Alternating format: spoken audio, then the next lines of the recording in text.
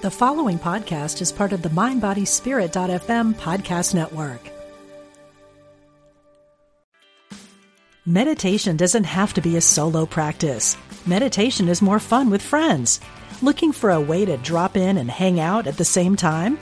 Join us online at Omega Institute for a meditation party with self-proclaimed meditation nerds Dan Harris, host of the 10% Happier podcast, Sebene Selassie, and Jeff Warren. This 3-day retreat will stream live from Omega's Hudson Valley campus May 17th to 19th. Don't miss the party. Reserve your spot at eomega.org/party today.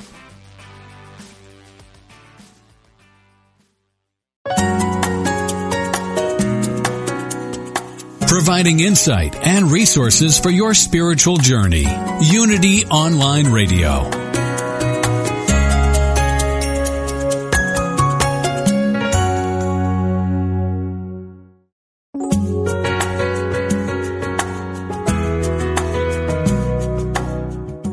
Welcome to Spirit of Recovery, where spirituality and recovery meet with Reverend Anna Schaus, Ph.D. Now, here's your host, Reverend Anna Schaus. Welcome to the Spirit of Recovery, the place where spirituality and recovery meet, where we support your spiritual growth in recovery. My name is Anna Schaus, and I'm your host, and I want to thank all of you for joining us today. I'm very glad that you're listening, and I'm very glad that you are part of our Spirit of Recovery community, that you like our Spirit of Recovery Facebook page, that you put comments on there. It's great to hear those. And also thank you for your emails, letting me know what's happening for you and your spirituality and your recovery walk. And thank you also for letting your friends know about us here on Spirit of Recovery. Thanks also for letting the people in your recovery community, your unity community, your other spiritual community, your family, everybody that you know, thanks for letting them know about us here on unityonlineradio.org.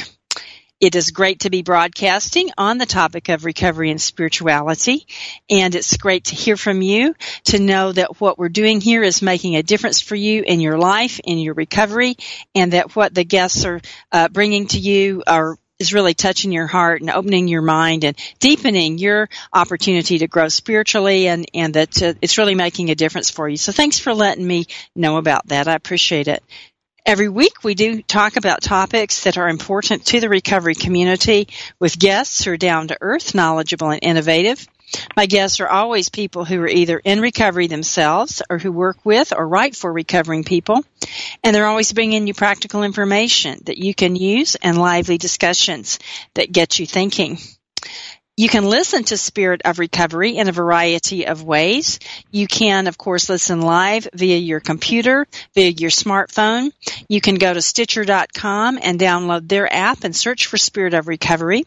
You can, if you have an Alexa-enabled device, you can go to Alexa and ask Alexa to play Unity Online Radio. You can, on TuneIn, you can go to iTunes. Lots of ways to listen. You can also listen on demand. We've got lots of great podcasts. Go to unityonlineradio.org/program/Spirit of Recovery, and you can just find all kinds of great topics and great guests to listen on demand.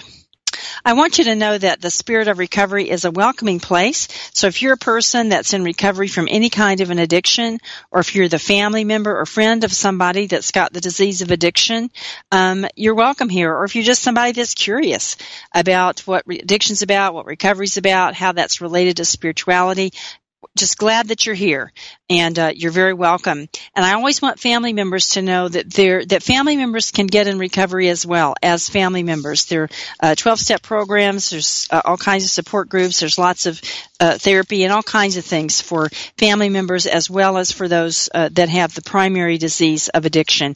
And sometimes people, we like to call them double winners, have both aspects of this disease, the primary substance situation or behavioral situation, and also maybe family members or friends of those with addiction. And there's recovery for everybody, and that's really important for you to know. I want you to know also that if you like what you hear here on Spirit of Recovery, or also the many other great programs on unityonlineradio.org, and if you'd like to, you can make a financial contribution and help support this nonprofit online radio station. Just text Unity Radio to 72727 from your smartphone, and you can make a one-time or an ongoing contribution if that's something that you would like to do. So, again, my name is Anna Schaus, and I'm your Spirit of Recovery host. I'm a Unity minister, and I'm also an addictions counselor. And in addition to that, I'm a person that has in my own circle of love and friendship many people that have the disease of addiction. And this month of May, 36 years ago, in 1981, those relationships got me started on an active path of personal growth and spiritual development. And I'm so grateful because the disease of addiction in my circle of love and friendship has been a catalyst for my own spiritual growth. And I'm really grateful that I was guided into my recovery walk as a family member and friend. And so my walk continues to be an integration of unity and recovery principles, and that transforms my life, and it keeps me growing in deeper ways. And I'm grateful to be of service, to have this opportunity to share these ideas with you here via Spirit of Recovery, and to bring you great guests and to hear what you're experiencing on your spirituality and recovery walk. Well, today we've got a great treat. I've got a wonderful guest as always, and we're going to be talking about surrender and services. Surrender and service as practices for recovery. And, there's an old saying about practice makes perfect, but I've never really found that to be quite accurate. I don't know if practice makes perfect, but spiritual practices do contribute to your wholeness and make you whole.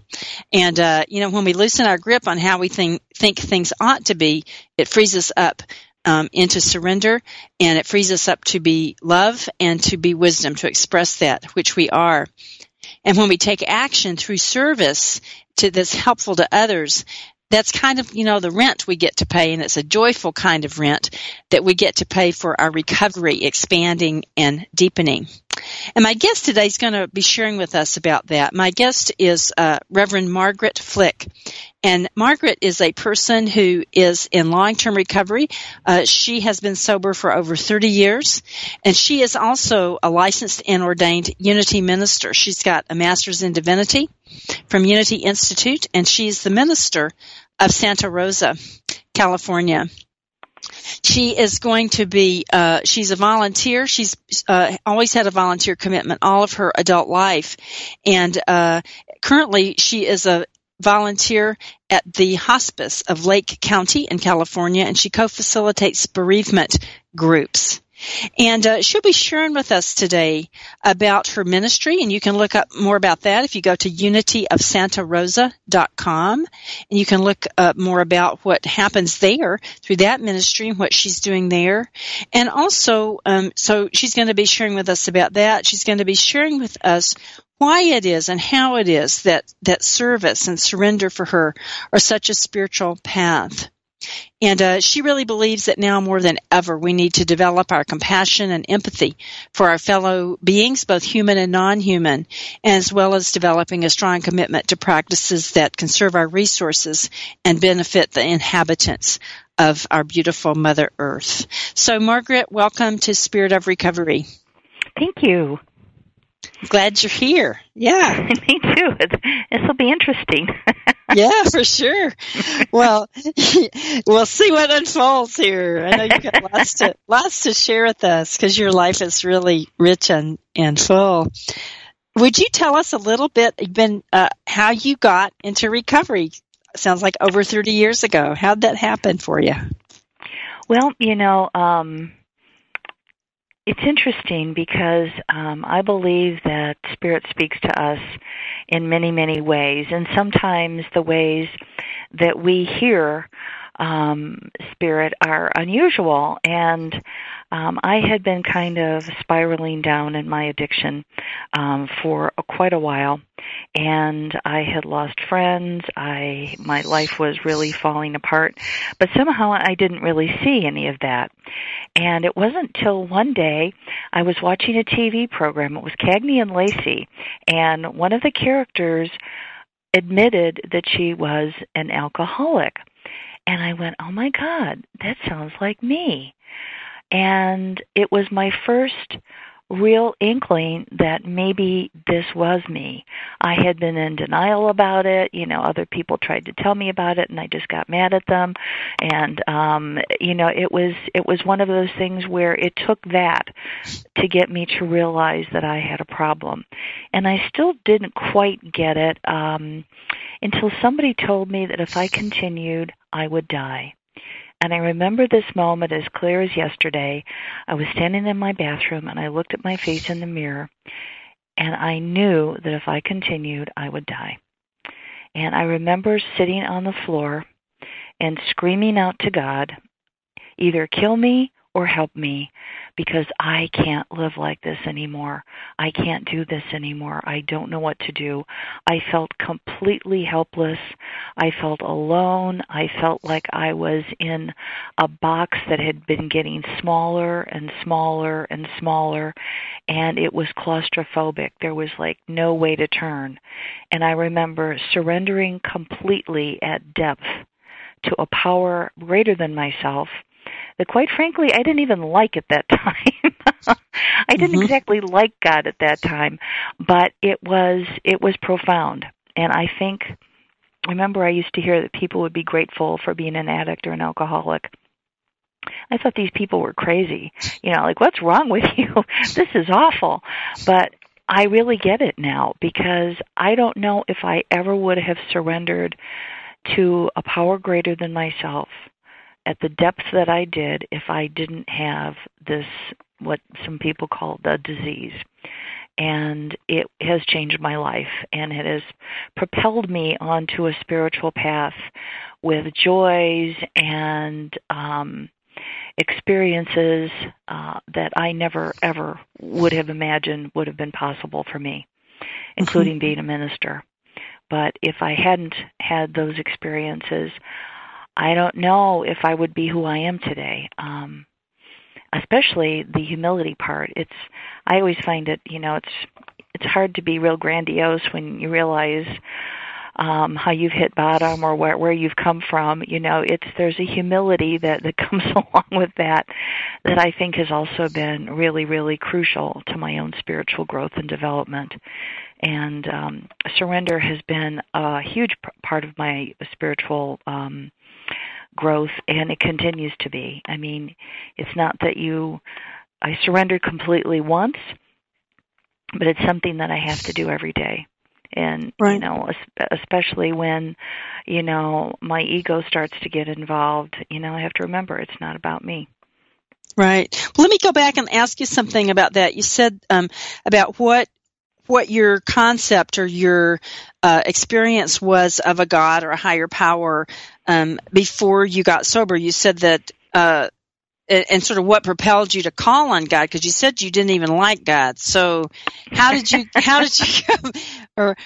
come to call on God? Tell us a little bit about that. Well, one, I was that desperate. Let's put it that way. Yeah. Uh-huh. But I grew up in a religion that I'm very grateful for in a lot of ways, but the God idea was presented as very punitive, very angry, very jealous, and quite frankly, I'm like, if God is God and God's all-powerful, why would God be jealous? Never made sense to me. I used to question a lot, which wasn't real popular with the nuns, but anyhow, I had this devotion to God, and then there was some part of me as I got older that didn't think God would love me for who I really was. God would only love me if I were perfect. And I especially didn't believe that God would love me as a woman, because I got a lot of mixed messages about my worth as a woman, as a female in my religion. And, I know a lot of that has changed. But what happened for me is I just completely said, well, forget God. I have no interest in God, and I let go of God for a really long time. But when it came time for me to want to live, when I finally got to the place where I was so low and my world was so small, I thought, well, I've already surrendered to a power greater than myself, which is alcohol. I can surrender. It can't be any worse to surrender to God is kind of what I came up with. But part of my recovery has been to constantly, and as a minister as well, re-examine my ideas about God. Because what I finally came to was these were other people's idea of God, and that we made God in our own image. We made God jealous and punitive because that's what we thought God would be like, because, whoever wrote the Bible years ago, that's what they felt. But it didn't necessarily mean that's what God was. And so I kept having these experiences of having to surrender over and over again and tell people in my life what was going on and expecting the worst, and instead miracles upon miracle would happen where people that I thought would be horrible ended up being loving and understanding. Coincidences that weren't coincidences. Whenever I needed help, somebody would show up right at that moment, and they would be there. And not only that, but the same thing happened where I was also an instrument of God. I remember one instance where I felt compelled to cross the street. I have no idea why. I had no interest in crossing the street. I didn't want to cross the street, but I listened to my guidance, and I did. And I ran into a woman who said, "I can't believe you're there," because I was just going to go take a drink. And those things happened for me, and I know that I was also an instrument in helping other people. And so my idea of God started to grow. And I got to a point where I really needed to find some sort of philosophy or religion that would take me deeper. And I shopped around and went to lots of different churches. And when I walked into the doors of Unity, I knew I was home. And my first realization was, they said, Mother, Father, God. It was such a comfort to me at that time, because to be able to embody the divine feminine, something I could identify with, was huge for me. And I never left. And for the first 2 years, I sat in the back of the church and I cried. I just sobbed because I felt close to God. I felt loved. I felt, for the first time, I had a relationship with something greater than myself. And it wasn't punitive, and it was loving, and it was just love itself. And I have been grateful for that ever since. And my idea of God continues to change. I've had incredible mystical experiences and things that have shaken me to my core, and I've come to realize how much I don't know. My idea of God now is that my human mind will probably never be able to comprehend the enormity, the allness, the magnificence of what we call God, Spirit, Source, Universe, whatever it is for people. But I know that I can be connected and I can feel the presence of God. And that's where my journey has taken me. But it started on a bathroom floor in 1987, screaming for help to a God I didn't even like.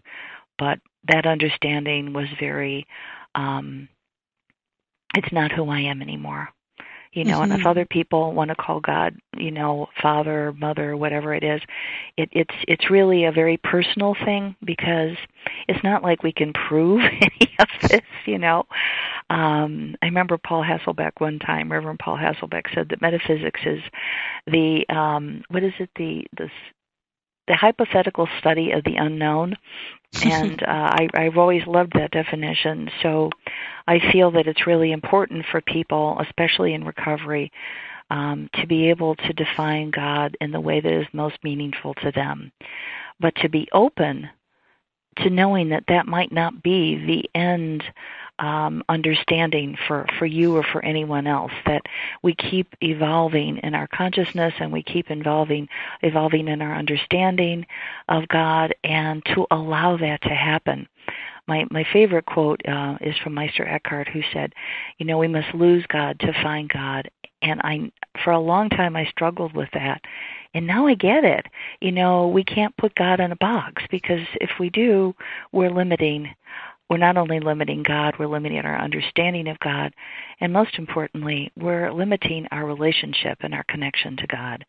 And unity has just been the absolute greatest gift for me in my life, because I get to have a relationship with, the only presence that there is, and that's God the Good, omnipotent. And it's made all the difference in my recovery, and it's made all the difference in my life, in my relationships, and in my path. Mm-hmm. That's powerful. Tell us, I'm going to ask you a question that's probably impossible to answer, but I'm going to ask you anyway, is what is surrender like? How do you know it's surrender? How do you know when you've surrendered, or what brings you to the brink of surrender, or what is it? Actually, how do you do it? Even doing a Sunday talk brings me to the brink of surrender. Mm-hmm. I surrender every Sunday. I surrendered before this show. Sometimes it's fear, and sometimes it is just knowing that if my ego takes over, I'm not going to have the quality of the experience that I want, because I've gotten very clear through a number of avenues in my life that it's not about me. It is about me, and the fact that I need to be willing to be a part of this, to surrender, to say yes, to do my spiritual work. But in the end, if we truly believe that we're all connected, it's not just about me. So surrender for me is letting go of my ego, of my personality, as Fillmore would talk about it, and more my individuality through spirit, but that, I am a channel and a vessel. I am part of something greater than myself, than just Margaret. It's about something so much bigger. And every time I do that, I have an experience that would be so much better than if I had stayed in my ego self, because my ego self doesn't always have the greatest answers. I mean, that was what got me into trouble to begin with. So, that's maybe not the best source for me, to go to that part of my brain or myself or my personality. And I think that I love what Annie Lamott said. She talked about her brain being a dangerous neighborhood, and it is kind of like that. But when I find myself ruminating or having darker thoughts or getting obsessed about something, I know it's time for me to surrender to something greater than myself, and just, okay, please, God, I surrender. This isn't about me. Work through me, guide me, let me know what is mine to do, which brings me to all sorts of things, whether it's changing my thoughts, changing my attitude, bringing me into compassion or empathy, or being of service. There's lots of ways that surrender shows up for me, but it is just that feeling I get when I don't feel connected. And when I don't feel connected, a lot of times I can realize that it's ego taking over. And to me, hell is not feeling connected to God. And I don't always feel connected, but sometimes you feel connected to a person or nature or an animal, and that to me, they're all expressions of God. So when I feel I'm not connected, that's when I need to surrender. When I'm spinning in fear or spinning in, self or spinning in negativity, that's when I need to surrender. So how do you do that when you find yourself in one of those places, as you say, spinning in negativity or the dark thoughts or feeling, I don't know, I guess this is not your word, but empty maybe, or the disconnection? What do you do? How do you propel into that surrender? I just get really quiet, and I allow myself, I take some deep breaths to center myself, And I just allow myself to let go. And, the old saying, let go and let God, and just allow God's presence to infill me. I mean, I already feel like, God is within us, but to be aware of the presence. So I allow myself to get quiet and to be aware of God's presence and to let go of thoughts. And it is, sometimes it's depending on the situation, it can even be like an inner scream, help me, I surrender, I mean, it can even get to that point depending on the situation, but it is just a total falling into God. I mean, I don't know how else to describe it. Even though I know there's one presence and one power, there's also, for me, the three faces of God, and sometimes that personal God is what I surrender to. And it's just, it's a complete letting go. And, not caring about what people think of me or what, it's letting go of ego. It's just letting go of ego. And I think it's been a practice over time. So this didn't happen all at once. I mean, the first time it did because I was desperate. I thought I was going to die. But every time I'm up against something, it's okay, I need to surrender. I need to allow something greater than me to guide me. Mm-hmm. When you're talking, it makes me think of trust and that you're trusting. Yeah, is that part of it? Trust. It is trust, and it's I don't know. It's hard to describe, but it's faith. It's a walk of faith. It's a walk of faith that I know that I am connected to something greater, and that that presence will guide me, will I don't know, it's just like being in the presence of God. It's not only that, but it's at some point with enough practice to feel like you are the presence of God for yourself and for others. And it's a different feeling. It's there's no thought of what's in it for me. There's I know that sometimes people have a hard time about turning their will and their life over to God and wondering, well, what is that? Well, if it's all about, I'll be this and, I'll get money and I'll get fame, well, chances are that is not turning your will over. But if it's something that has to do with forgiveness or peace or love and connection to God, to something, to that inner beauty, to want to connect with that and to feel the warmth and the presence of God, that to me is surrender. To know that nothing in the ego world is ever going to make me feel the way I do after I've surrendered. And I don't know how to describe it any other way, but it is a willingness to let go and to not worry about the consequences. I think that's it. Go ahead. I was just going to say, okay, well, I'll surrender to God if I get this. No, it's like, I'll surrender to God. I have no idea what's going to happen. I just trust and have faith. Right. Yeah, it's like when you're talking, what I'm getting out of that is the sense of not trying to rearrange the outer circumstances or dictate how they ought to be, nor trying to manage impression, not trying to make yourself look a certain way. Is that part of it? Yeah. Thank you. That's perfect. Yeah, it's not trying to manipulate the situation to your benefit.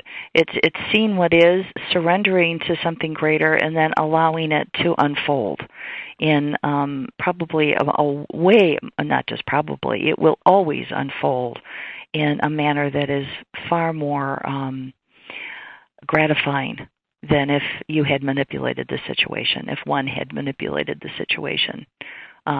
Stories of forgiveness, of, just commitment to the spiritual path, commitment to constantly wanting to renew our mind. I mean, that's how we are transformed, to constantly be aware of our thoughts, to constantly be aware of what is my motivation. Like you're in an acting class, what's my motivation, But instead, it's, the motivation is to know and to be a part of and feel connected to all the beautiful expressions of God on this planet, as well as the overwhelming presence of God in everything. And, the more we surrender to that, at least my experience, and I'm only speaking for me, is that things are so much better. So much, there's forgiveness and peace and love and joy and just this feeling of freedom, because there's almost a fearlessness in it, because you just know that there is something greater. And so you're not afraid of people. I mean, there are people that you watch out for. I mean, I'm not saying you're crazy, but it's just different. It's a different way of relating to the world. Wow, that's beautiful. It's time for our break. So I want to thank you, Margaret, for what you're sharing with us. It's very powerful, and I can just hear that in your voice, that joy and the energy of how you do experience that relationship with God and with yourself, how you're letting go. It's really uplifting. Thank you so much. It's very stimulating and energizing. Yeah. So we're going to take a brief break right now. So listeners, hang in there. We'll be right back on Spirit of Recovery, and when we come back, we'll have the Serenity Minute, and then we'll continue our sharing time, hearing what Margaret has to say, and we'll be right back. So stay with us.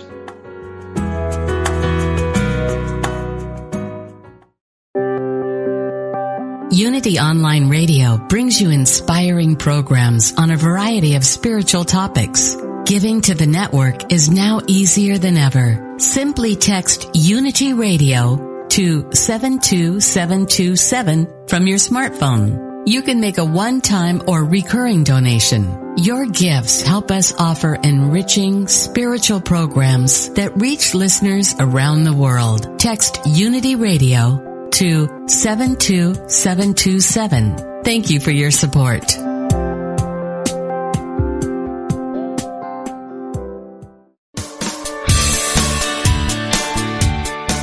Does the idea of being a vegetarian or a vegan intrigue you? Is it something you've pondered? Listen each week as Victoria Moran, author of Main Street Vegan, shows you how to make the shift to a sustainable lifestyle for both you and the planet.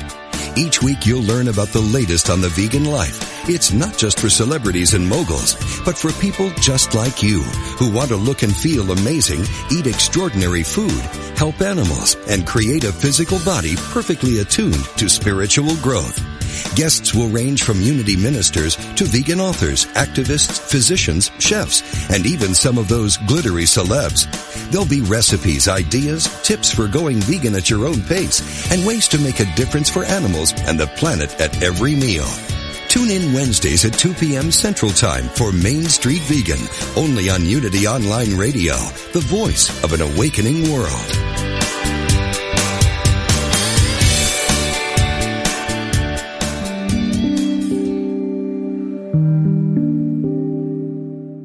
Have you asked your soul what it wants? Or are you so busy meeting the needs of everyone else? Family, friends, children, bosses, that you haven't checked in with the part of you that matters most? Janet Conner asked this question and received an answer. Your soul wants 5 things. That's it. 5 things.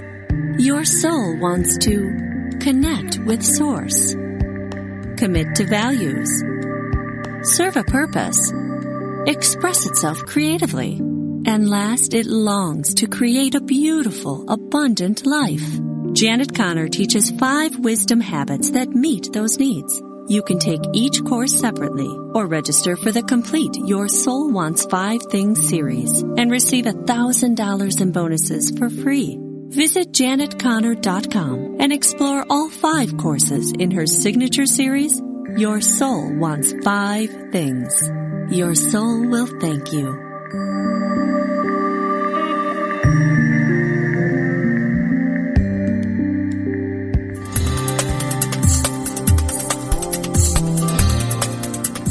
What if you were intentional about your life, committed to having more energy and being more vibrant? Join Reverend Temple Hayes, spiritual leader of First Unity at Unity Campus in St. Petersburg, Florida, as she guides you on a journey to an intentional and energetic life. Empower your life and fully express the wondrous energy, love, and joy you hold in your wildest imagining. Joyfully and actively know that more important than what happens after you die is the deeper and enriching concern for what happens while you're living. How can you experience an incredible life right now? Learn how each week on The Intentional Spirit, Seeing and Being, Wednesdays at 1 p.m. Central Time, right here on Unity Online Radio, the voice of an awakening world.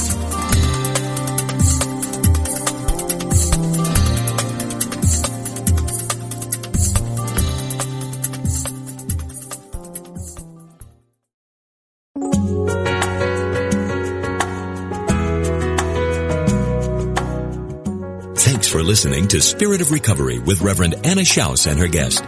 If you have a question or comment or experience with today's topic that you'd like to share, call us now at 888-55-UNITY. That's 888-558-6489. Call now or email us at spiritofrecovery@unityonlineradio.org. Now, back to the program. Welcome back to Spirit of Recovery. If you're just joining us, my name is Anna Schaus, and I'm your Spirit of Recovery host. I'm very glad that you've joined us today. Our topic is surrender and service practices for recovery. And we're talking about the idea of letting go into God and letting that love and that light shine through us. My guest is Margaret Flick. Margaret is a person in long-term recovery. She's also a Unity minister, and she really believes that prayer, gratitude, and compassion and an open and receptive mind are prime ingredients for heart-centered, peaceful, and joyful life. And the practices of surrender and service are a really important part of her life, of her recovery, of her service as a minister. She is the minister of Unity of Santa Rosa, California, and a 2010 graduate of Unity Institute's Masters of Divinity program and an ordained Unity minister. She volunteers for the Lake County Hospice Bereavement Program and is also a frequent guest speaker. You can learn more about her and her ministry if you go to unityofsantarosa.com. So before I get back to my conversation with Margaret, I'd like to invite you to join me in the Serenity Minute, which is an opportunity to relax, to let go, to make that conscious contact with your higher power, as we've been talking about today, as Margaret's been sharing with us. So I do invite you to relax, to be aware of that loving presence as relaxation and peace in the very crown of your head, and allow that relaxation to move through your face, through your neck and shoulders and arms and hands, to feel relaxation as it moves through the trunk of your body, through your legs and feet, and to allow your heart to open, let your mind open, and share with me this constructive idea. I'm a beautiful expression of life and love. I am an essential part of the goodness of life. I am a beautiful expression of life and love. I am an essential part of life. I'm an essential part of goodness. And now I invite you to relax for a moment in the quiet.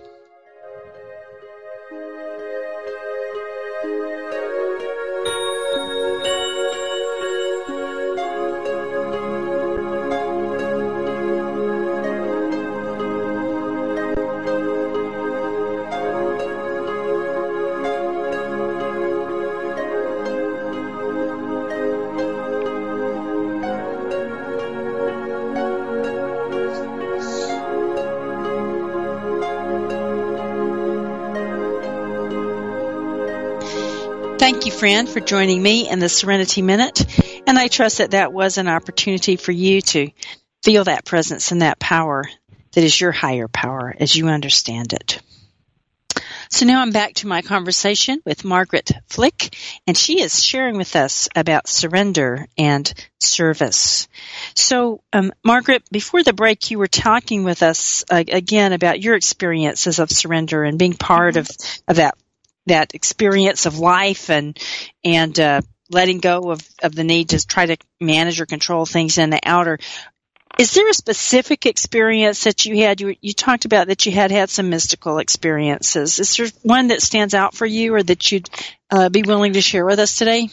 Yeah, there's a couple of them, and while we were on break, it just occurred to me, because surrender is such a automatic thing for me now, I'm realizing that this experience I had, and some people, especially my congregation and others, have heard about this, but was when my dad was dying, and I'm realizing that my surrender experience is very similar, which is to first acknowledge where I am, what I'm feeling, what I'm thinking, forgive myself for, whether it's beating myself up or feeling negative, but that forgiveness, and then to get quiet, and then to just completely let go. And that was pretty much what I did when my dad was dying. My father and I had kind of had a difficult relationship, but when he had Parkinson's, it was like the parts of his brain that were angry just kind of let go, and we were able to actually have a nicer relationship, oddly enough. But I remember he was dying. It was Christmas Day. He said he would be dead by Christmas, and he did, in fact, die on Christmas Day. But it was, he was completely comatose at that point. His Parkinson's he was completely deteriorating. His functions were shutting down. And I remember my husband and my mom had left the room, and I was with my dad, and I had been reading the book by Sogyal Rinpoche, the Tibetan Book of Living and Dying, and I did a ritual with him, which was, the first part was forgiveness.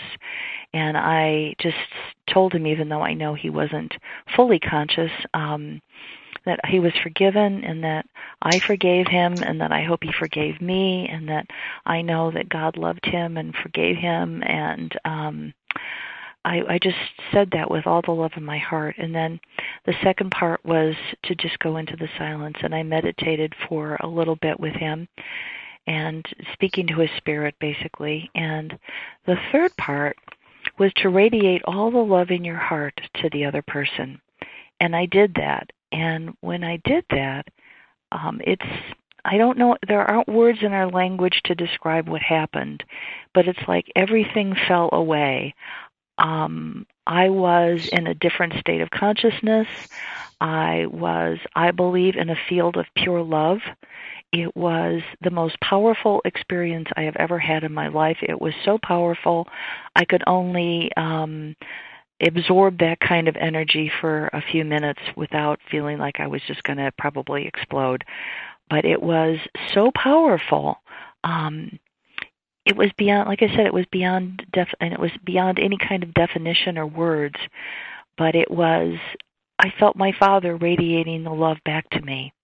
And it was, like I said, it really changed me at depth. It transformed me at depth, because all those things that Fillmore and Pierre Teilhard de Chardin talked about, love being the most powerful force in the universe, I experienced a part of that, and it was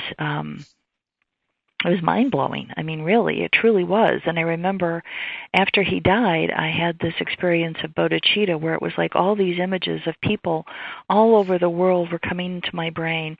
One mother was holding a dying child. Another man was sitting in a hotel room crying because his girlfriend had left him. And another one were people grieving over a loved one. It was like all the people that were grieving and I were connected.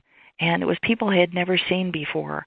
But I came with the idea that we are never grieving alone, that we're always grieving together, because we are all connected. And I felt so connected to God, to the world, to everything. Like I said, it was the most powerful experience I've ever had, and the English language fails me in being able to describe it. Mm-hmm. But after that experience, and I was in school, when we were doing our chaplaincy internship, I had an experience where there was a patient that was I was really having a hard time getting through to. I really felt like we weren't making a connection. I just felt there was lots of ego involved, probably on both our parts, like me wanting to be a good chaplain and him wanting to be evasive. And I just, at that moment, I got the idea to just, Margaret, stop talking. And I got really quiet, and I just concentrated on being present, and I really felt guided through this. And pretty soon, I lost all sense of self, and I felt like I was just in pure presence. And it lasted a few moments, and then after that, he completely changed. The patient completely changed. And we had an incredible connection and experience, and he was able to see his life in a different way. And it had nothing to do with me. I'm so clear on that. But it was being that present for another person and letting go and just being the connection that allowed, it was like it transformed both of us. So those are the kinds of things that I've experienced when I let go of my human self and just allow God to work through me. Wow. Thank you for sharing those with us. They are very moving and certainly profound. It strikes me, too, that those are, you talk about service certainly being a very essential part of your life and that you and a part of your recovery.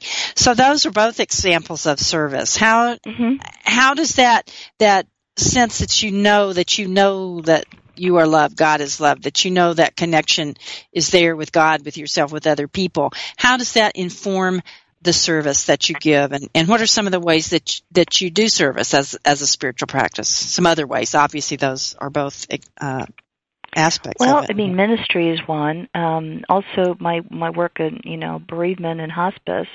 But one of the things that I've this is my definition, that there's a difference between helping and being of service. That helping, there's sometimes a hierarchy. I need help, so I ask for help, which is also a really good spiritual practice, especially for those who are early in recovery.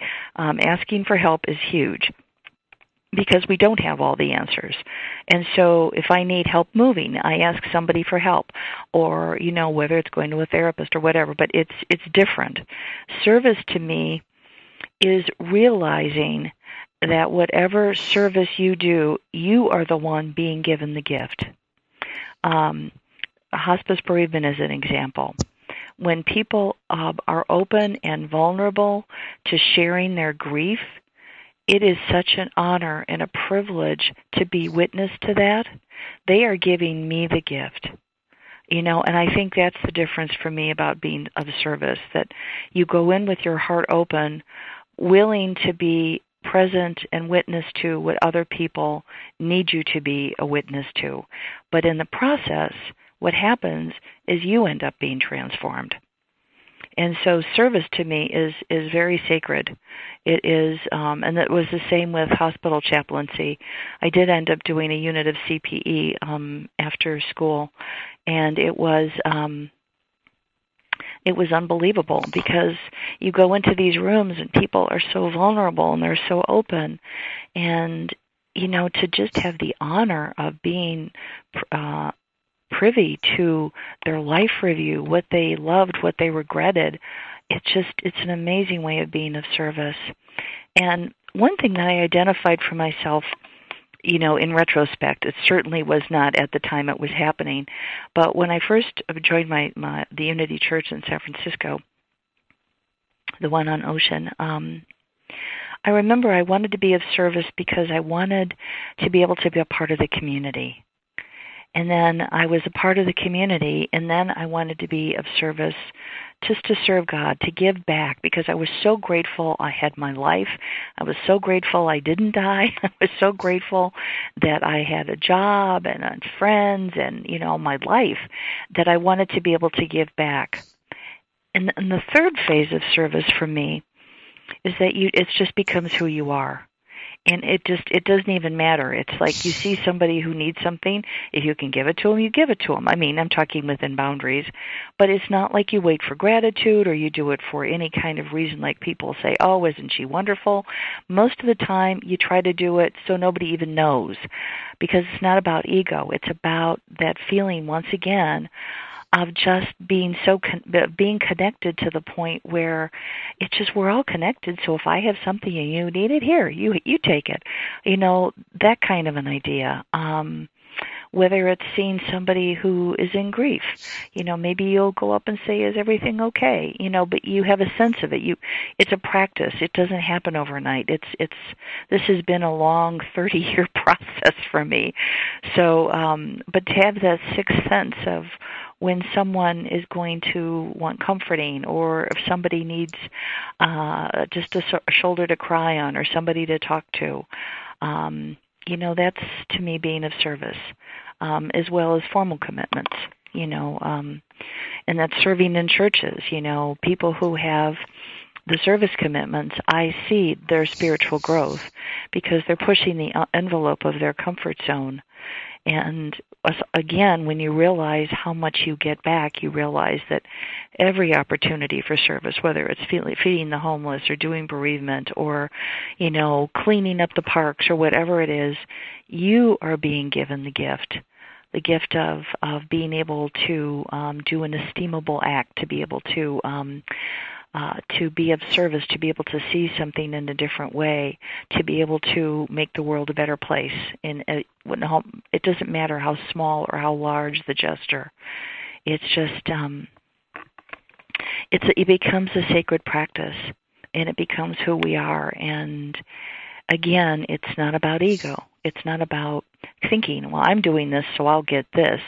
That's not being of service to me. That's something else. I don't want to label it, but that's not always being of service. It may start out that way, but if you allow service to really unfold for you, you'll find that it will transform you. It will transform you in ways you cannot even imagine. That brings me to two questions. One is, I guess how does this experience you have of what you're talking about of service affect your recovery? What is the effect on you with that? And how has it transformed you? How has it transformed you? Well, I know that my recovery is still, addiction can trade places, so now I have to let go of the chocolate, so I'm working on that. But service how it has the surrender and the service, how it has informed my recovery in the fact that more and more I do not look to things outside myself. It's all about what is going on within me, to whether it's the prayer or the meditation, and definitely forgiveness work. That has led to my having a recovery that is more meaningful to me than, all of recovery, especially if you're in a 12-step group. So much is about being honest with yourself, being aware of what motivates you, being aware of the games that you play, being authentically who you are, and being honest about who you are, so that when you are being of service, you come in with your authentic self, and when you're authentic, there's no need to hide who you are with drugs or alcohol or any of the other addictions, because you're okay just the way you are. And other people know that they can be okay just the way they are, because everybody's willing to be vulnerable. And I think that's what service has also taught me, is every time I've been of service, it's another vulnerability, me going in really not knowing what I'm doing at first, and being willing to learn, being humble enough. And it doesn't always happen. I'm not going to say, I'm going to be ready for sainthood, because, Lord, that is not the truth at all. But again, it's a process. There are days that I succeed and there are days that I fall down. But it's getting back up and going, okay, next time I'll be more skillful. next time I'll be more aware, or I'll prepare better, or whatever it might be. But it's that willingness to keep moving forward in our spiritual growth, and to not be afraid to admit we're wrong, or that we are feeling whatever we're feeling, to give ourselves compassion and be able to give others compassion. And that, to me, is another part, a big part of service. It's motivated by love and compassion. And, hopefully at some point it's only motivated by love and compassion. Yeah, what you're saying is so important about that and about the vulnerability. That's true, because addiction is all about hiding and trying to manage your image and, manage and control everything around you. And what you're talking about is the complete obverse. That really is recovery. It's about being you. And as you say, being willing to be wrong, being willing to not know, be the bumbling, newbie, so to speak, in anything. Try things you don't know how to do. Push your comfort zone. The thing is, nobody's perfect. Nobody just, jumps in a car and drives or whatever. I mean, we all have a learning curve. Some people have different skills than we do, but we all have something to give. And when we realize that everyone feels pain and grief and fear and anger and joy, no matter who they are, we're not so separate. It's just our addictions have made us feel separate, but we're not.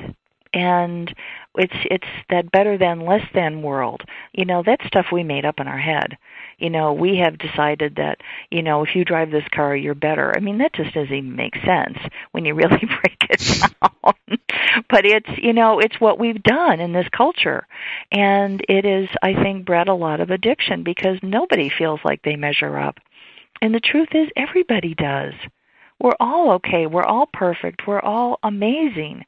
And when we're willing to be vulnerable, that's when we break that barrier, that wall that separates us, and we're able to be so present to each other. And it's amazing. I mean, it really is. There's a freedom and a fearlessness once you agree to be vulnerable. But most people are afraid to be vulnerable. And if somebody doesn't, says something to you or whatever, or doesn't appreciate your vulnerability, that's on them. That has nothing to do with you. But I know that since I've been more willing to be vulnerable and to not pretend that I'm perfect, my life has been so much happier and so much easier. And my relationship with complete strangers is different. Especially where I live now is in the country, but even so, even if I'm back in the city, I don't know, I'm not as afraid of people anymore. That has been lifted, and that is, part of the joys of recovery is all the things we were afraid of, we made up in our head. It doesn't mean they're true. Right.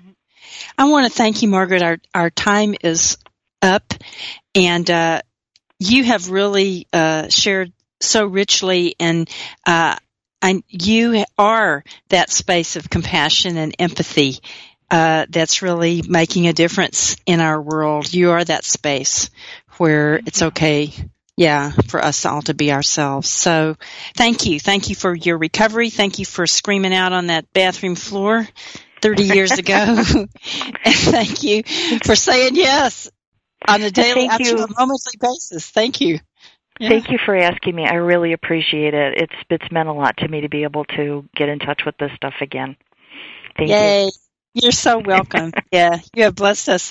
And listeners, I want to thank all of you for being with us today. Thank you. And I know, too, that you also are those spaces of compassion, love, and service. So have a blessed week and know that you are loved, you are loving, and all is well.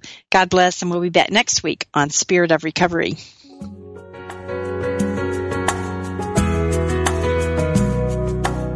Thank you for listening to Spirit of Recovery with Reverend Anna Schaus, Ph.D., and her guests. Join Anna and her guests live every Tuesday at 4 p.m. Central Time for down-to-earth ideas about keeping spirituality at the heart of your recovery. This program is brought to you in part by Soul Matters Ministry, committed to bringing light to the soul. Online at soulmatters-spiritworks.org.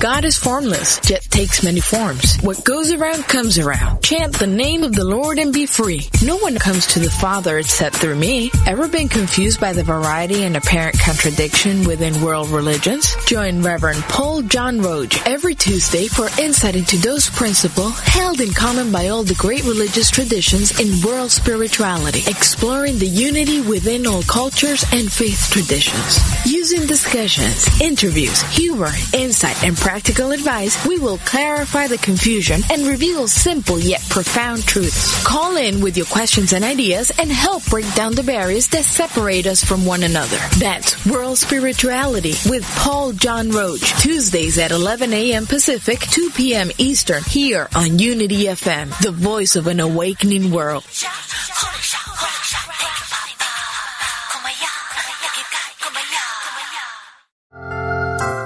Have you heard the quote, "Dream lofty dreams, and as you dream, so shall you become"?